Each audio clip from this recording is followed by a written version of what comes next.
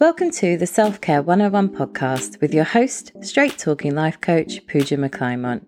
This show provides simple self-development, supporting you to embody your self-worth so that you can live the happier, more fulfilled life that you deserve without burning out.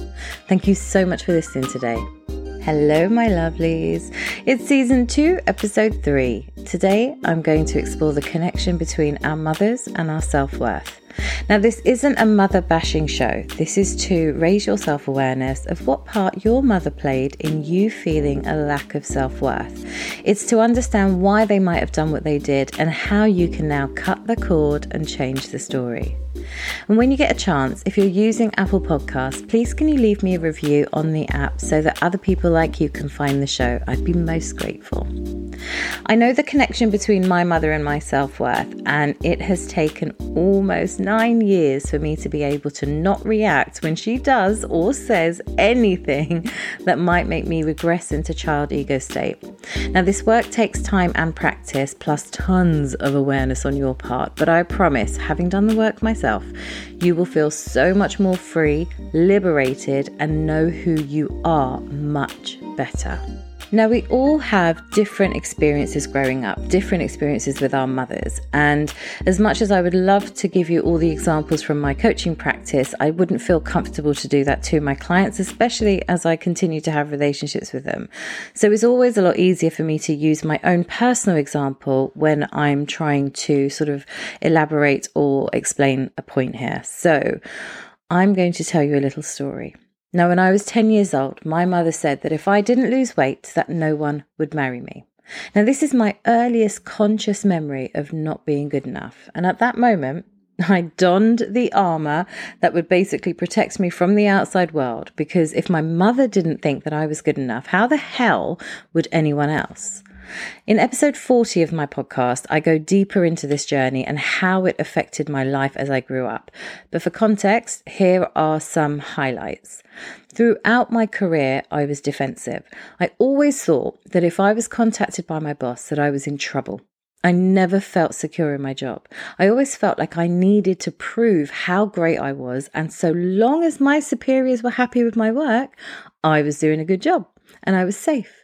In my friendships, I was always the confident one, the life of the party, always arranging social events, always picking up the phone, always there for them. But they weren't for me. In my romantic encounters, I never felt deserving of anyone's attention. They only wanted me for one thing.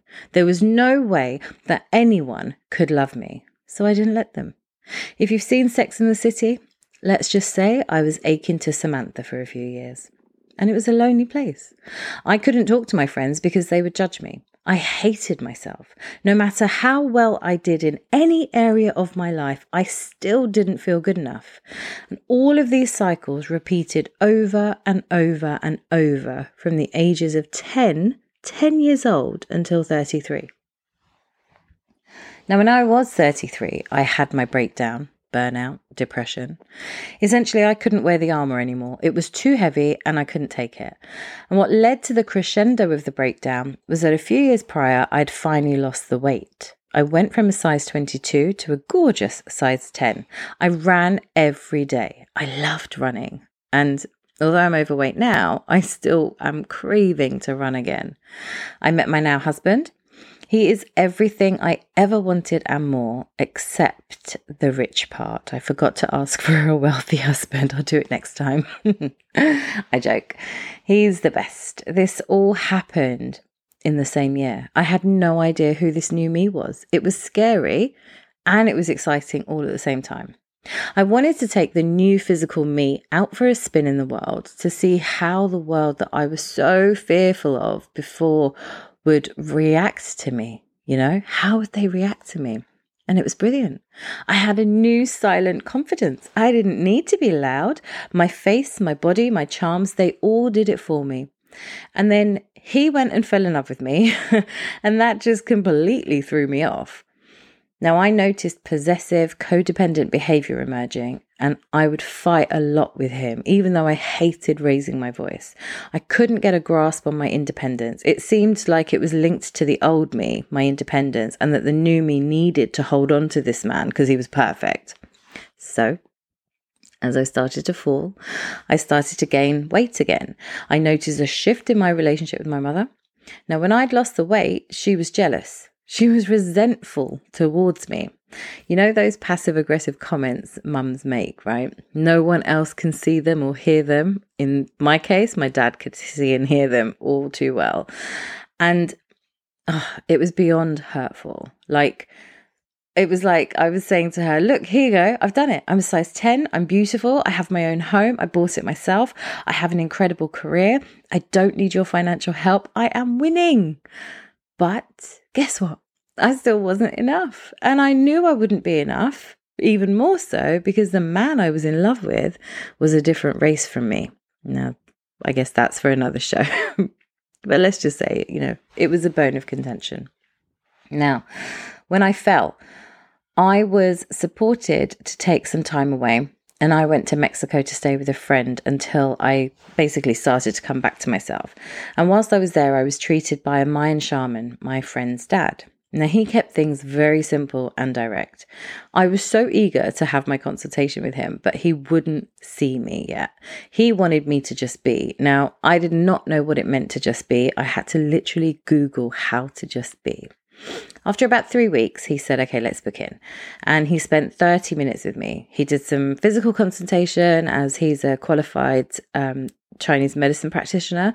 And he said that, I don't need to worry about the weight gain. It's superficial, basically meaning that the fat's not around the visceral organ. So you'll lose it once you start being happy again. Then he said, and this was without me prompting him or giving him any details. He said to me, you need to forgive your mother. I was like, what? And in order to do that, you need to connect back to spirituality, connect back to yourself and have compassion for both you and her. Now, at the time, I was taken aback. I was expecting a full-on ritual, medication, something much more profound. But I hadn't realized how hard this pretty much seemingly simple task would actually be. So I spent the next few weeks journaling, reflecting, meditating, visualizing, trying to understand how a mother who is supposed to love you unconditionally can hurt you so much. And I started linking my adult behavior to the hurt that she caused me. And I realized so much that I had nothing else but to forgive her if I wanted my life to change. So I did. And I continue to do so to this day. In a sense, I'm kind of lucky that my choosing to forgive her has changed our relationship.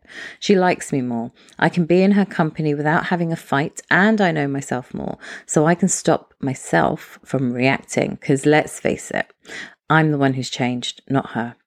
And this forgiveness, the forgiveness wasn't to her face. This was a spiritual forgiveness. I wanted to break the cycle from generations, so I needed to know in my heart that it was possible and to do it. Now, when I was younger and basically being a pain in the ass, she'd often say to me, wait until you're a mother, then you'll understand. And you know what? She's right. I do understand more now as a mother, but still not as much as I understood when I was forgiving her, because I had to reflect back to my grandmother, and she was someone I adored. But in this reflection, I saw the trait that my mother had brought into my life. So the forgiveness, it basically went a lot deeper. And believe me, when you can't say to your mother that you love her for over 20 years, it is a hell of a journey to be able to push the ego and hurt aside and reach into the depths of your being and truly, honestly forgive. But I'll tell you this now, it is worth it.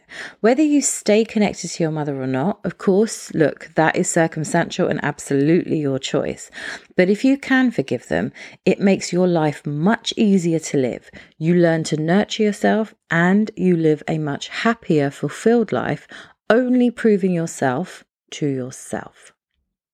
There's a book that I recommend to anyone who has struggled with their mothers, and I'm going to recommend it to you today as well, especially if this episode has struck a chord, it's something you want to explore, or even if it's something that you never thought was, an issue, or that you would be contributing your lack of self-worth to your mother. this is a really great place to start using this book. So now the way to use this book is to gain a deeper understanding of the type of mother you've had, so that you can raise your awareness of her behavior in a more clinical way. Because when you take away the emotion, it becomes a lot easier to do the work of forgiveness. Now, just before I recommend the book, I am in no way saying that you have to forgive her. Some mothers really don't deserve your forgiveness. But all I will say is, remember, the forgiveness is not for her. It's actually for you. If you can make some level of peace with the hurt and recognize that you don't want it to affect your beautiful life, then forgiveness is the path. And if you can't forgive, there's probably still some way to go with this work, because it will continue to affect your adult life no matter how hard you try to change things. So the book is called Will I Ever Be Good Enough? Healing the Daughters of Narcissistic Mothers, and it's by Dr. Carol McBridge. You can get it on Amazon. Now, I've used this book myself. It is easy to read, there's loads of examples, and it's a real eye-opener. But only get this book if you're ready to open the wound and do the work. Now, I want to read a few things that are in the book that I think would be quite helpful for this particular show, just to give you an idea of what you might need to do to raise your awareness. Now, when you do raise your awareness, you are giving to yourself something that she never gave to herself, and that is compassion. If, though, you feel triggered by this episode, please also know that you can reach out to me for support for free. It's important that I create space for anyone who listens to this show as well. So, why focus on mothers and daughters? I want to read something in the book that I think that Dr. McBride really describes this well. So I'm just going to read it from the book.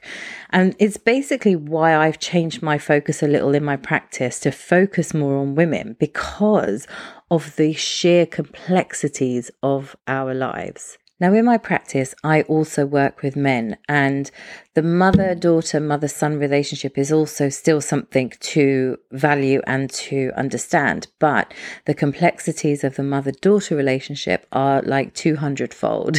And obviously, it's a space that I can relate to because I myself am a daughter, I'm a woman. So that's why I've sort of made that slight shift. But Dr. McBride talks about it in this way. Both boys and girls suffer emotional disruptions when a narcissistic father or mother raises them. A mother, however, is her daughter's primary role model for developing as an individual, a lover, a wife, mother, and friend. And aspects of maternal narcissism tend to damage daughters in particularly insidious ways. Because the mother-daughter dynamic is distinctive. The daughter of a narcissistic mother faces unique struggles that her brothers don't share. I mean, I've got a brother and I can tell you that for sure. Now, a narcissistic mother sees her daughter more than her son as a reflection and extension of herself rather than as a separate person with her own identity. She puts pressure on her daughter to act and react to the world and her surroundings in the exact manner that mum would, rather than in a way that feels right for her daughter. Thus, the daughter is always scrambling to find the right way to respond to her mother in order to win her love and approval. The daughter doesn't realize that the behaviors that will please her mother are entirely arbitrary, determined only by her mother's self-seeking concern. Most damaging is that a narcissistic mother never approves of her daughter simply for being herself, which the daughter desperately needs in order to grow into a confident woman. A daughter who doesn't receive validation from her earliest relationship with her mother learns that she has no significance in the world and her efforts have no effect. She tries her hardest to make a genuine connection with mum, but fails, and thinks that the problem of rarely being able to please her mother lies within herself. This teaches the daughter that she is unworthy of love. The daughter's notion of mother-daughter love is warped. She feels she must earn a close connection by seeing to mum's needs and constantly doing what it takes to please her. Clearly, this isn't the same feeling as feeling loved. Daughters of narcissistic mothers sense that their picture of love is distorted, but they don't know what the real picture would look like.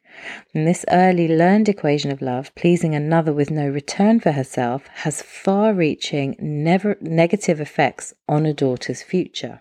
So what Dr. McBride is basically saying there is what I've just been talking about in my story with regards to how having to please my mother was something that was unconsciously being experienced through my working relationships, my friendships, my romantic relationships, and it just changes your trajectory. Now, as a mother now, when I'm raising a boy at the moment, but when I'm raising him, I'm very self-aware, and there are times where my mum comes out in me and I have to sort of like check myself and go, hold on, is this the right thing to do? Now, when I first came across this book, I wasn't sure about the term narcissistic, so it didn't sit very well with me. And I thought, this is a bit awkward to think of my mum as narcissistic. I don't see her as narcissistic, but I think it's important to understand the definition of narcissism. And something that I will say to you is that narcissism does feel like a heavy definition. And as you read the book, you might get uncomfortable associating your own mother with the words on the page. And look, this is just basically because you are lovely, you are caring, and you are a kind human being. And there is nothing wrong in feeling awkward when you're reading about or listening to anything to do with the mother. This isn't easy work. And I guess my advice to you is this. Like I would say to you with a goal, what outcome would you like from exploring your relationship with your mother and how it is connected and affecting your self-worth today? Because if the outcome is something pure, positive, and one that makes your life better, then go ahead and read the book, start the work. But if it makes you feel guilty, shame, or other negative emotions, maybe it's not the right time to start working on it yet. Now, you can only do things when the time is right for you. And as much as any deep level work is going to be tough and it may hurt, I promise you it really is worth it if you want a better life for yourself and those you love. Now, most of us know what the term narcissism roughly means, but I'm just going to break it down a little bit here. The term narcissism comes from Greek mythology and the story of Narcissus. Narcissus was handsome, arrogant, and self-involved, and in love with his own image. He couldn't tear himself away from his reflection in a pool of water to become involved with anyone else. And ultimately, his self-love consumed him.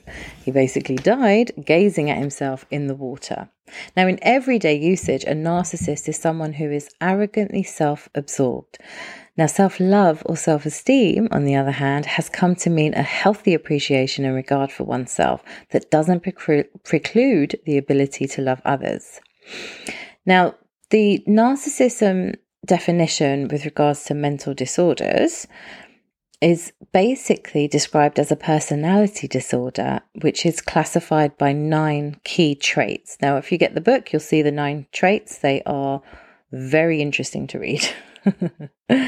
So narcissism is a spectrum disorder, which means it exists on a continuum ranging from a few narcissistic traits to the full-blown narcissistic personality disorder. So this is why when you sort of approach the book, the term narcissist might not feel right, but because it's on a spectrum, we're talking about, it could be mild narcissism through to the full-blown. Now, the American Psychiatric Association estimates that there are approximately 1.5 million American women with narcissistic personality disorder, and this is probably very true of the UK as well. Even so, non-clinical narcissism is a more pervasive problem, and I think this is the one that we experience the most. It's the non-clinical, because let's face it, for those of us who have struggled with our mothers, I would love to know how many of our mothers have taken therapy or would go to therapy to essentially be diagnosed, right? I mean, I know mine wouldn't. Look, in truth, we all have some of these traits, and those at the low end of the spectrum are perfectly normal. All right. So we all have a little bit of this. So if you can come from that space of compassion again for yourself, for your mother, we all have a little bit, but we're at the lower end of the spectrum. So it's not something that is harmful to us. But as you go further along the spectrum of narcissism, that's when you start to encounter more problems. So if any of that has sort of sparked your interest and you are intrigued to find out more, definitely get this book. I'll say it again, it's Will I Ever Be Good Enough? Healing the Daughters of Narcissistic Mothers by Dr. Carol McBride. And like I said, I think you can get it on Amazon. It's widely available. It's an incredible read for raising your self-awareness. There's some tips in there as well to help you overcome and work through it. I would say that if you are going to go that path of using the book in that self-help manner, that you do it with some safety in terms of having someone there, either a coach, a therapist, or a really good support network, be it a friend or a partner, because it is going to bring up a lot of stuff. Now, I just wanted to close with telling you a little bit about why I've been drawn to this work and really exploring and going a lot deeper now with my coaching practice and focusing on self-worth. There's something that keeps coming up in my mind is that I want to work with strong women. And to be honest with you, I am working with strong women. I also work with men as well, but I know that there is an appeal to strong women because of the fact that I speak so openly about the mother-daughter relationship, because I don't come across as if I have any qualms. Of course I do. I have insecurities, but for the most part, I can handle those. So my confidence is true confidence. And my draw for the strong woman is because so many of us who are strong women, we tend to struggle to be vulnerable. And that's because we've never felt safe to do this. We've never felt safe to be vulnerable, to share. And if we ever have been vulnerable enough to share, chances are it's kind of slapped us in the face somehow, right? With people not trusting us, not supporting us. Now, this is also me. I resonate. I feel compelled to this work, and I can see that women are being drawn to me whenever I speak about this sort of work. And I therefore know that there is something much bigger at play here that I've got to honor. I can't just ignore it. Now, as a mother myself, I feel even more ready to add this element to my work and to talk about it and to explore it, because now I can actually see both sides in a much more congruent way. So I can see what the needs of the child are, even though I've been hurt in my past, and to therefore not repeat the mistakes, although not perfect, because you've also got to give yourself some of that allowance that this work's not just going to happen overnight. And for me, this has been a 9-year journey. So it does take time to sort of get into that groove with it and feel comfortable and confident. So if this show has intrigued you to learn more and you do want to explore this further, I am hosting a free masterclass on the 16th of March where I'm going to explore the mother and daughter relationship further. You can join this masterclass by signing up on my website. Just go to poojamcclimate.com, and right at the top of the website, there's an announcement bar that will take you to the link to sign up. I've also taken this a step further, and I've created a program that basically takes you from the lack of worth to knowing yourself. And it's through deep diving into this work of self, using the therapies that have got me here today. Now, honestly, I can't tell you how much of a game changer I can sort of like see it and feel it being. I've been doing some of this work with my clients. I realized that is kind of like where the gold is in the work, especially when you're connecting, or when I'm connecting with these strong women. There's this beautiful transition that happens. We start working together and they don't really talk much. I have to really coax stuff out of them. And then by week 3, week 4, it's like they feel safe. They let everything out. They share so much. We understand each other more. And I'm able to fully support them in their journey. And I always love it because as soon as we sort of identify that worth is kind of lacking where they don't necessarily feel it's lacking, because we, as strong women, we tend to lead with confidence and ego. But actually, when you're starting to do that self-exploratory work, you realize how much worth is linked to everything you're doing, and the reason why you're struggling in love, and the reason why you're struggling in life, and the reason why you're struggling in relationships, and the reason why you're struggling in work, and why the same things keep happening over and over and over, is because at some point you can coast through life to a certain extent, but at some point in life you get to a point where it's like, something feels off. I can't keep having the same cycle over and over again. What's going on? I need to explore this. And that's what I've done with this program. It's that moment where you know that something's not feeling right. And we work through what it is and align you to who you are today, who your true self is. Oh, look at me. I'm getting excited as I'm talking about it. It is so good. Head over to the website. The program's called Embody Yourself. It's a 7-week program. All the information's there. Send me a message if you have any questions. But I really feel that this is where I'm supposed to be now in my work. I can't tell you how good it all feels. It just does. But yes. And again, if you feel a bit triggered by today's episode, please do contact me. You can email me, DM me, phone me, anything. I'm here for you. Thank you for listening to the Self-Care 101 podcast. If you enjoyed the show, please subscribe, rate and review over on Apple Podcasts so that other people like you can find the show. To connect with me, please head over to my website, PoojaMcClymont.com, and sign up to my weekly email called Pause with Pooja, where I share coaching tips to help you get through the week and improve your well-being. When you sign up, you'll be given access to 2 self-development classes, one about living and working with purpose, and the other about being the leader of your life. And for daily inspiration, please follow me on Instagram at Pooja McClymont. Sending love and talk to you soon.